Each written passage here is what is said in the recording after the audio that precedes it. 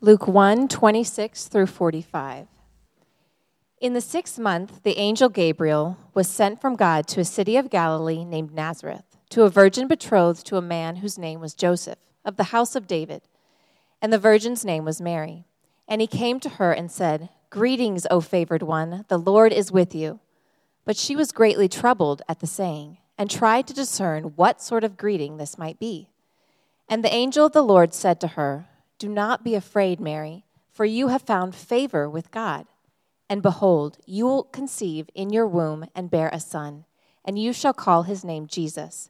He will be great, and he will be called the Son of the Most High. And the Lord God will give to him the throne of his father David, and he will reign over the house of Jacob forever, and of his kingdom there will be no end." And Mary said to the angel, "How will this be, since I am a virgin?" And the angel answered her, "The Holy Spirit will come upon you. The power of the Most High will overshadow you. Therefore, the child to be born will be called Holy, the Son of God. And behold, your relative Elizabeth, in her old age, has also conceived a son. And this is the 6th month with her, who was called barren. For nothing will be impossible with God." And Mary said, "Behold, I am the servant of the Lord. Let it be to me according to your will, according to your word." And the angel departed from her. In those days Mary arose and went with haste into the hill country to a town in Judah. And she entered the house of Zechariah and greeted Elizabeth. And when Elizabeth heard the greeting of Mary, the baby leaped in her womb. And Elizabeth was filled with the Holy Spirit, and she exclaimed with a loud cry, "Blessed are you among women, and blessed is the fruit of your womb. And why is this granted to me, that the mother of my Lord should come to me? For behold, when the sound of your greeting came to my ears, the baby in my womb leaped for joy. And blessed is she who believed that there would be a fulfillment of what was spoken to her from the Lord." This is the word of the Lord.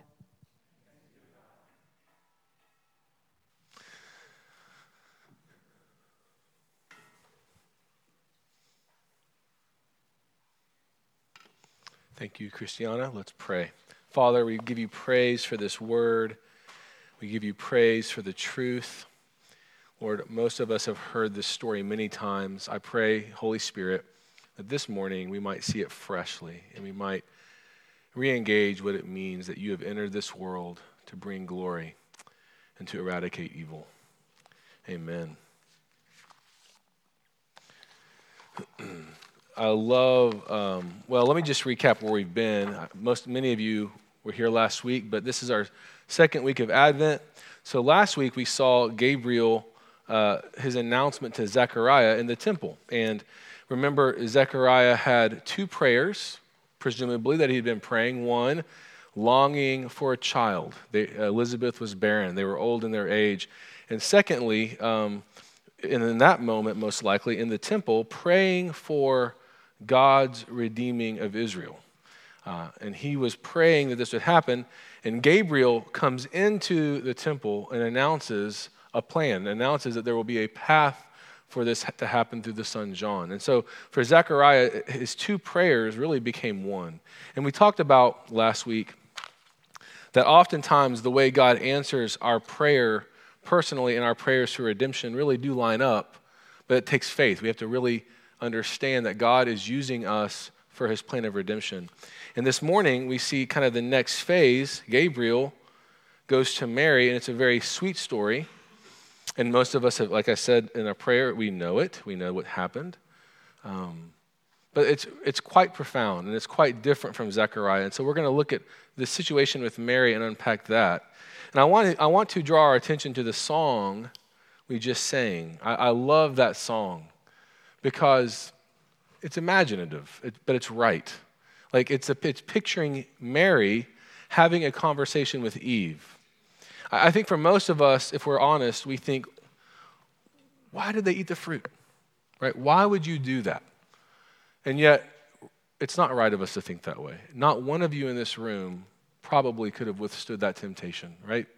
We need to see what Eve did, and we're sad and we're broken, and she is guilty of eating the fruit, she and Adam. But there is this sense of compassion of the shame and the brokenness that happened. And yet, in the garden, remember when God is walking in the cool of the day, and remember, in the Trinity, it's Jesus who is the one that has the body, but the Trinity, triune God, is in the garden, and he has compassion on them, and he proclaims that there will be a son born to Eve that one day would crush the head of that serpent.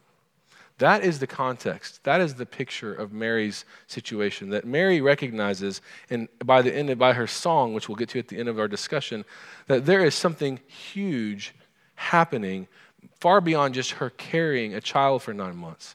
God's plan of rescue is taking shape right before her eyes and with her involvement. And so in that song, we're sort of invited in to see the entire plan of redemption. And we're invited in to join with Mary to see that this is something that is huge. This is something that will conquer evil. And so what I want to ask you this morning is, when you think about Advent and you think about what your role is in the Christian life, do you see yourself as having a place of conquering evil? Like, do you see that as part of your story? Where are you as a Christian? Are you on the sideline? Are you on the bench? Or do you believe that God has called you, like Mary, to in some way stand on the neck of evil, to be involved in the crushing of the head of the serpent? Because I want you to know, we talked about it last week with Die Hard. I heard some of the college students watch Die Hard. How was it? Christmas movie? I don't know. Okay. But it shows us that there is evil. And I want you to know right now, Satan has planned your demise. He has a book on you. And if it's to be a boring Christian, then he's winning.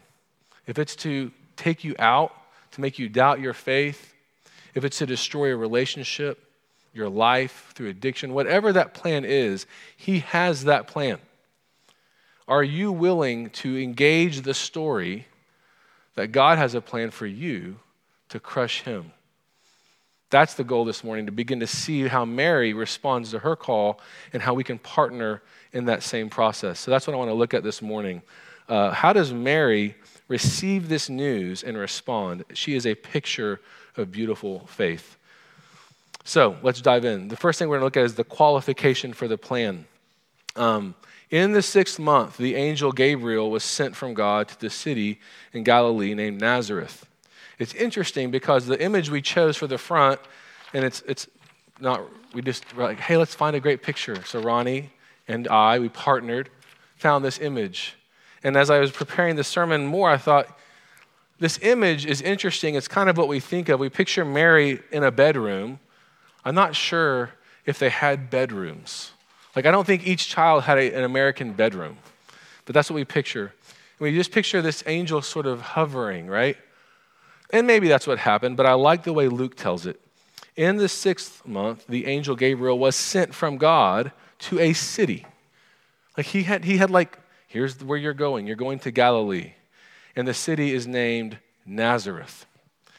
And if you'll remember in John, when we studied the calling of Nathanael, remember what Nathanael said? Does anything good come out of Nazareth? So there's this kind of scorn. You almost wonder what Gabriel thought when that was his marching orders. And I just want to say that Mary is not qualified in the world's eyes to be the mother of the Messiah.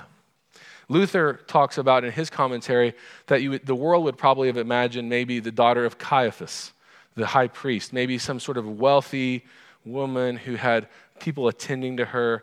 Of course, there would have been scorn and unbelief, but I would argue that Mary was chosen not because of what she had done in her past leading up to this, but more precisely because of the kind of mother she would be. Her job was not to simply have the baby. Her job was to raise Jesus. And that's a lot to do. And the primary disposition she has is humility. There's a book by Dan Allender called, and you know I like Dan Allender. Anyway, although I've not read this book, I know some of you may have, How Children Raise Parents. I think Emily's read this. It's a great book. I'm going to just read you the blurb. We often realize that we learn as much from our children as they learn from us. So why don't parents approach the task of child rearing as a learning experience rather than as a mandate to make sure their kids succeed? To reduce the pressure and enjoy greater closeness in your family, turn your parenting upside down by allowing God to use your children to help you grow up. Imagine what would happen if you began to prize what you're being taught by your child's quirks, failures, and normal childhood dilemmas, rather than worrying about whether you're doing everything right as a parent. Now you can let go of the pressure to make sure your children succeed and instead learn to grow into spiritual maturity by listening to your children. I guess you could take that to heart, right? Coleman tries to teach me spiritual maturity. I was meditating on this week. What would it have been like to have Jesus? He has no quirks. Like, what would that have been like for a young woman to have Jesus as her child? We know, like, the only snippet we get from the Bible is when he's 12 and he's lost. Remember? And they've left separately from each other. Joseph and Mary have left from Jerusalem to head back home, and they realize, I guess, that night when they come to camp, he's not with them, and they have to head back. And where do they find him? He's in the temple, like teaching the religious leaders about the Bible. And he looks at them and says, this is my Father's house. Like, where did you think I would be? Not condescending, but just teaching them. But how much more in his attuning to Mary, in his caring for her. You just wonder, how gracious was it for Mary to be given this child to sanctify her? The glory that he must have brought to her life. How beautiful is that? What is the qualification Mary has? It's that she will one day, someday, have the blood of Christ covering her. And in the meantime, she's longing for that, just like the rest of us. But she has another aspect of her disposition, and that is her humility. I want us to look at her response when Gabriel shows up. When Gabriel shows up in the temple with Zechariah, he probably should not have been freaked out. He probably should have said, okay, you're here. I'm the priest. I'm doing the most holy thing on planet Earth right now, in the most holy place a priest is allowed to go, because we aren't to go into the holiest of holies at this moment. So here we are. I'm doing this service, and there you are, Gabriel. I was wondering which angel God would send. I'm glad it's you. No. Zechariah is absolutely undone. Mary, Gabriel does say, do not be afraid, but she's not afraid.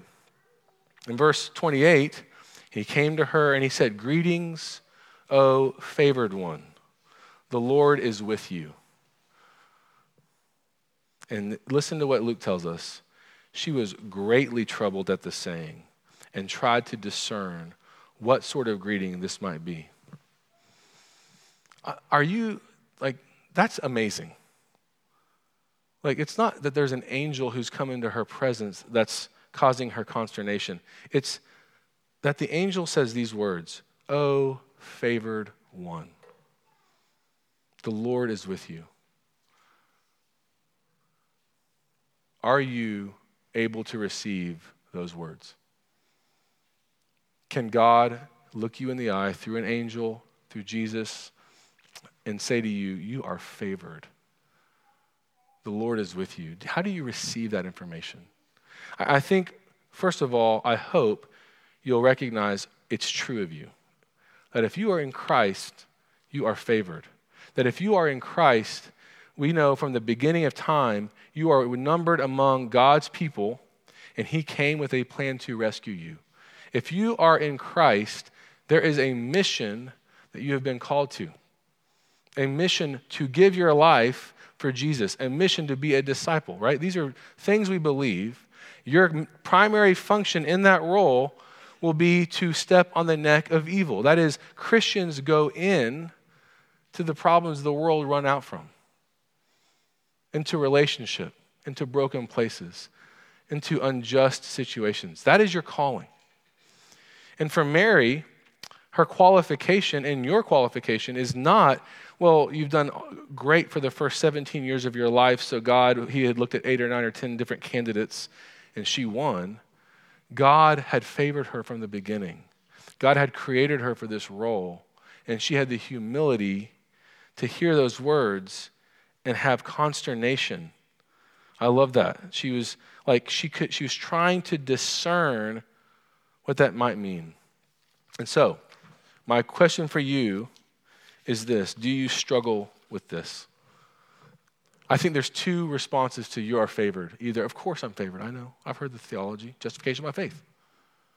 I want you to struggle a little bit.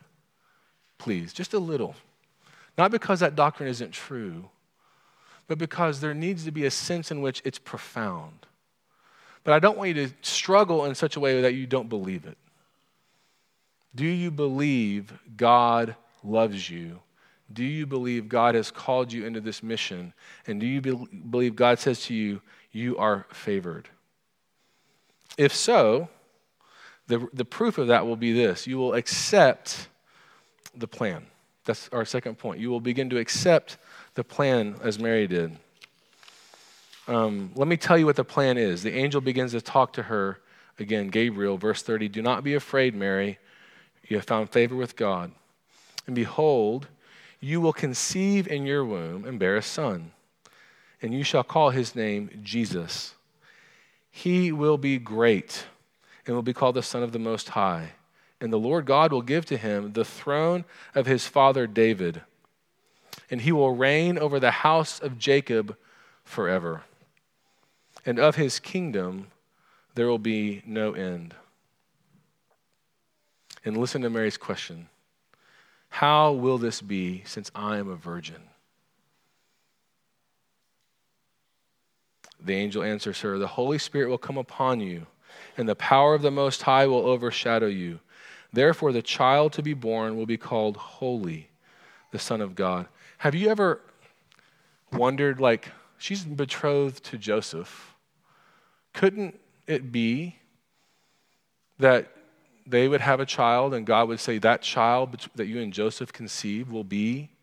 Why did her mind immediately assume this would happen to her prior to Joseph? I don't know the answer. I just think it's profound that she knows I'm a virgin and I will conceive, and I can see that that's a mystery. But I wonder if there's this part of her faith that says, I also recognize that's the only way for holiness to come into our world, is if someone is born not tainted by the sin of Adam. And she's hearing this pronouncement, and she asks how it's going to happen. And I love, this is, if you're going to tattoo anything on your body, this would be a top one. Verse 38, just tattoo this, starting with the quotes. Behold, I am the servant of the Lord.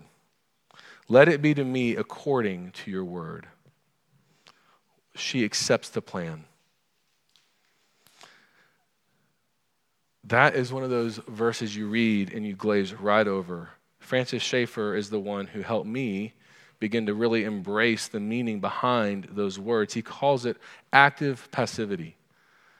Because Mary has just been told maybe the most disruptive and crazy news of her entire life. It changed her life right before her eyes, and she says, may it be.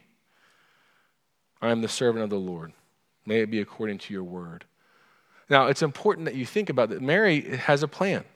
She's engaged. She's got it all figured out. Her husband, Joseph, is a carpenter, or her fiancé. I don't know if that's what you would call him at that point. We were watching a show on the Amish. The Amish have that kind of mystique about them because they live sort of like 100 years ago, and it was on Frontline. We were just watching this as a family. But one of the things one of the interviewed Amish people said is about 8th grade, we leave high school, and we have our job, and we know where we're going to be within 25 miles for the rest of our lives. It's already done. And so for us as Americans, we kind of can take news pretty easily.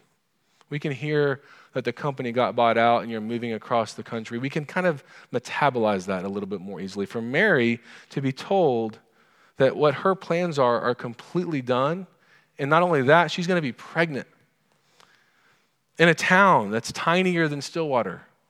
And people are going to know you're not married. And they're going to scoff at you. And even though it's not sin, she's going to feel shame and contempt, just like Elizabeth felt for being barren, right? She's going to feel the reproach of her culture. And yet she responds on the front end by saying, behold, I am the servant of the Lord. Let it be to me according to your word. How can she do that? I remember I used this illustration in the past. It just helps me. I remember watching the movie Jumanji. Just kind of give you a breather. Remember Jumanji? The animals come to life in the game. I actually read that book because I love the artwork, and then they made the movie with Robin Williams. They made a newer one that I'm not going to watch. But in the one with Robin Williams, which is the best one because it's Robin Williams, there's just that, the point is the game has a sound to it. It's the African jungle, and there's a drum beat, right? Remember this? And the kid who hears it, it's like a construction site, and he hears the drum. Boom, boom, boom. Do you hear the drum? Like that's, and not everybody could hear it. Like most people couldn't, but if you could hear it, you could play the game. And if you played the game, you were invited into this extreme, exciting, crazy world where animals are going to come in and rhinoceroses are going to run through your home and elephants and like mosquitoes are going to bite you. And that was exciting. That's a fun game. Does anyone want to play that game? That would work for RUF, right? RUF night. Like that would be pretty cool. Just not at the Hatfields. We'll do that one at one of the student houses. We'll do it at the Bakers. Yeah. Maybe get remodeling done that way. Mary hears the drum beat. Mary knows this is it. Game is on. Like Jesus is coming. And what I'm asking you to do right now as you sit comfortably in a seat in North America and our lives are pretty well together, can we realize that Jesus is coming and he has come and his second coming is coming, but in the meantime, the church is to engage in redeeming our world, and Christians are called to go in and to step on the neck of evil. Do you accept that plan? Do you receive that calling? Are you willing to say with Mary, are you willing to tattoo it on your arm, behold, I am the servant of the Lord, let it be to me according to your word. Underline that in your Bible. Then talk to Thomas and ask for the Greek version of that. And he will give it to you, and you can have the Greek. So people will say, what is that Greek on your arm? And you will say, behold, I am the servant of the Lord. Let it be to me according to your word. Have you said that to God? Are you afraid to say those words to the Lord? Where are you backing off and closing down and not engaging the stories and the callings that you have? Now, before we move into how you do it, I want to say this. I'm not suggesting that anybody in this room needs to change jobs. There is so much work right where you are. You could just start with naming your family of origin and the people you live with and the people you work with and realize, have I been pursuing them well? When that friend tells me they're depressed, I change the subject because I don't know how to help, because I struggle with depression and I can't tell anybody. Stand on the neck of evil. Accept that call. Go in. Let's have a cup of coffee. Tell me more. I want to hear about that. Someone struggling with remembering a past hurt, a past death, and mourning. Do you move toward those people or do you move away from those people? What are the deflection methods you've developed to keep life at bay? Sarcasm. It's easy, right? Are you willing to not be sarcastic and say, that's actually not funny? I had a friend recently tell me a story, and this friend was laughing, and it wasn't funny. And I said, that's not funny. Oh, yeah, it is. No, that wasn't funny. Are you willing to move toward these things? Now, of course, there's bigger plans, there's bigger things you can accept, but I think it begins in our hearts, it begins in our story, it begins in our daily lives, and it ripples out. How do you engage your plan? The last thing we're going to look at. I love this part of the story. The order is critical. Mary receives the plan, point number one, and she's qualified for it because of who Christ is. Point two, she accepts it. May it be, as the Lord says in his word, may it be according to your word. Now she engages the plan by doing what most of us would do prior to accepting the plan. Now she's ready to go, I don't understand the plan. Like, I'm accepting it. I agree. What is it? And she goes to see her cousin Elizabeth. Verse 39, in those days Mary arose and went with haste into the hill country to the town of Judah. And she entered the house of Zechariah and greeted Elizabeth. Now, we watched The Grinch That Stole Christmas. It's a Dr. Seuss story, so this is not a spoiler. But at the end, he becomes nice, so sorry. But on his approach to the home that he's been invited to, where he's like ruined their Christmas in his mind, and they've forgiven him, he gets to the door and he has shame. He's like, I can't do it. I can't go in. And then his dog convinces him to go in, I think, maybe. I just picture Mary getting right to that door. I know they don't knock, and it's not our doors, but, you know, just an American version of this, like about to ring that doorbell or knock, and just thinking, like, here is Elizabeth, who's 6 months pregnant. She's been barren her entire life. She and her husband, the priest, are having John the Baptist. And here I am. I know what my story is. I know what I have. But what if, like, they reject me? What if I walk in and there's some envy? Like, you're young and you're pregnant. What if there's... And she goes in anyway. And in verse 41... And when Elizabeth heard the greeting of Mary, the baby leaped in her womb. That is one of the most beautiful, like, descriptions, that John in her womb, filled with the Spirit, leaps. And more importantly, like, babies kick all the time. She could have just said, oh, the baby kicked. She believes and recognizes the reason for that kick is that the Savior has entered the room. And listen to what she says to Mary. Blessed are you among women. Do you think Mary was like, I know? Mary needed to be mothered in that moment. I have a feeling her own parents couldn't handle the story. And she comes into Elizabeth, and Elizabeth looks at her and says, blessed are you among women. There is no shame. And blessed is the fruit of your womb. And she even goes further. Why is this granted to me, that the mother of my Lord should come to me? For behold, when the sound of your greeting came to my ears, the baby in my womb leaped for joy. Not only did I feel it, and by faith I knew it was happening, I'm willing and wanting and glad to tell you, Mary, that this happened for your glory, for your sanctification. You need to hear this. You need to be convinced. And then Elizabeth disciples Mary for 3 months until she has John. Like, how do you engage your plan? You find someone who loves you. You pray that God would bring people into your world, that you can share what's going on, and they will walk with you and look you in the eye and say, you are blessed. Let me name your glory. Let me tell you what God is doing in your life. Let me help you discern what's going on here.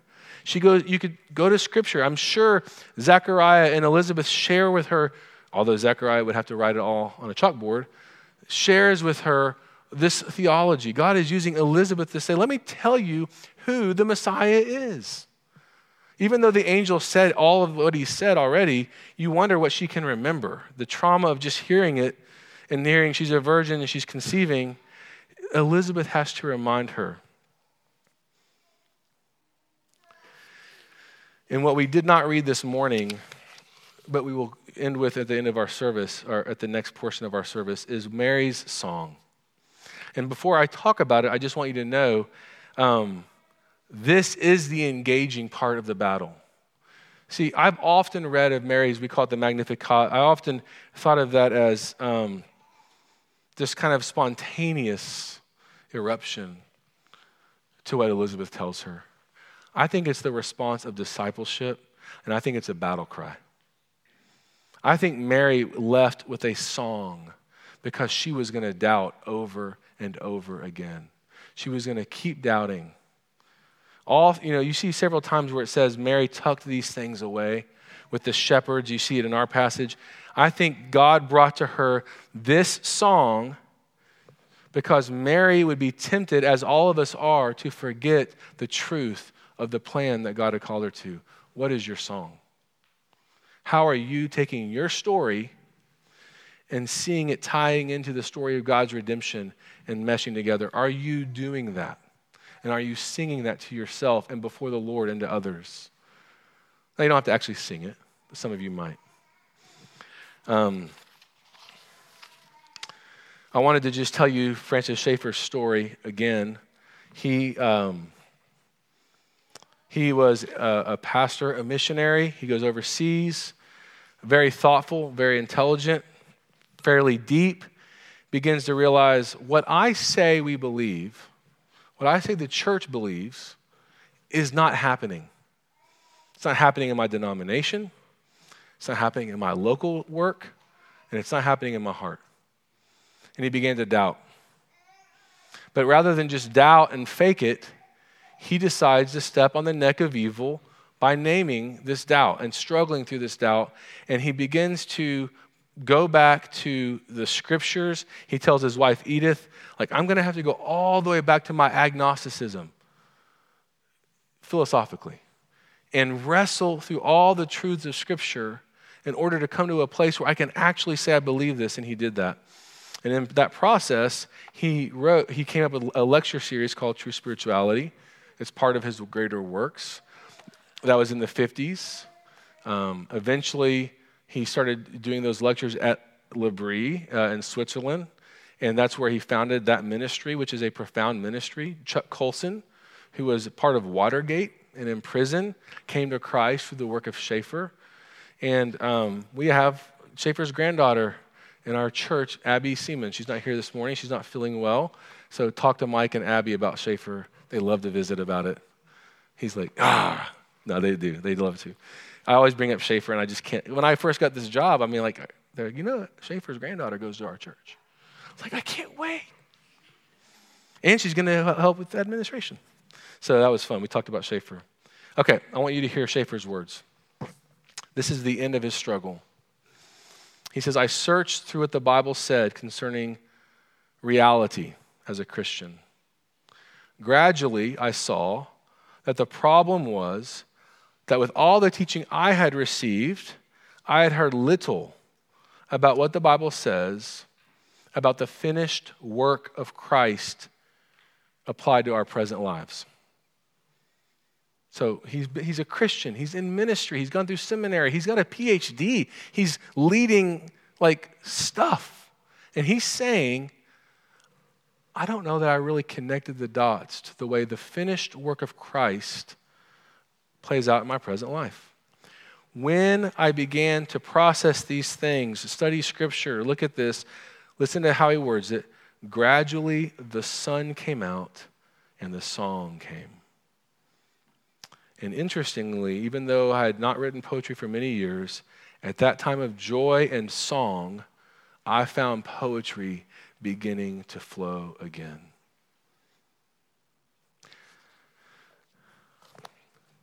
Do you want that? I want that. I want that music of the gospel. I want to love Jesus so much and know his love for me so much that I would erupt in song, even if it's just privately. I probably won't do it publicly. And I want you to hear Mary's song now. And I want you to notice how it starts with her particular setting and her situation, and then how it moves toward the rest of us. She says, my soul magnifies the Lord, and my spirit rejoices in God, my Savior. For he has looked on the humble estate of his servant. For behold, from now on all generations will call me blessed. That is not arrogant. That is not selfishness. That is a person realizing they have dignity and glory and honor, and that has been given to them because of the image of God, and you have it too. And when you receive Jesus and when you walk in him, your glory shines, and it is real. And she continues in verse 50, and his mercy is for those who fear him from generation to generation. He has shown strength with his arm. He has scattered the proud in the thoughts of their hearts. He has brought down the mighty from the thrones and exalted those of humble estate. So now she's bringing the rest of us in. He has filled the hungry, that is us, with good things, and the rich he has sent away empty. He has helped his servant Israel, the church, right, in remembrance of his mercy, as he spoke to our fathers, to Abraham, and to his offspring forever. She has grown in her ability to see her story uniting with the story of redemption. That is our calling. That is our plan. Have you accepted that plan? And are you engaging that plan right where you are? Let us pray. Jesus, we praise you that you have called us into your kingdom. But Lord, you have not called us to sit on couches. You have called us to engage in your mission. And I think one of the primary means through your scripture, through the church, through the Lord's Supper, all of these means to show us that we need to believe on you, that we need to begin to write our songs, our battle cries, seeing that our lives have particular importance for your kingdom work. That when Hebrews 11, if that were written at the end of time, our name would come up. Our name would come up. Our glory would show up. The way we served you would be named. The way you've called us to enter that particular battle, to stand on the neck of evil in our particular lives, would be listed in that story. Let us have the faith to know our qualification comes from Jesus, the present application of your blood, that we are righteous not because of what we've done, but because of you. And let that ignite in us a longing to engage the plan of redemption. Amen.